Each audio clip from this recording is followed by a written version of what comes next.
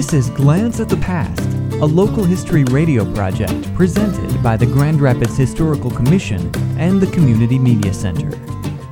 Today's story, Prospect Hill, a wooded ridge of clay and gravel formed by the glaciers, has disappeared from the downtown Grand Rapids landscape. Prospect Hill began about 200 feet from the east bank of the Grand River and rose 60 to 70 feet above it. The steep south face began at Monroe and ran north beyond Lyon Street.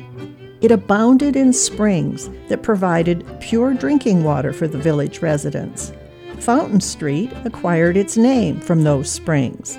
But as the population grew, more pigs ran loose, and horse and human traffic increased, the natural water supplied by Prospect Hill became contaminated.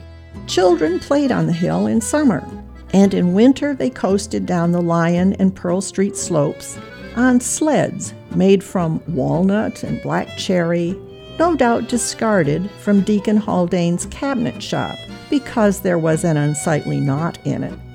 There were specimens of oak, hickory, and basswood trees on the hill, and many elms and butternuts around its base.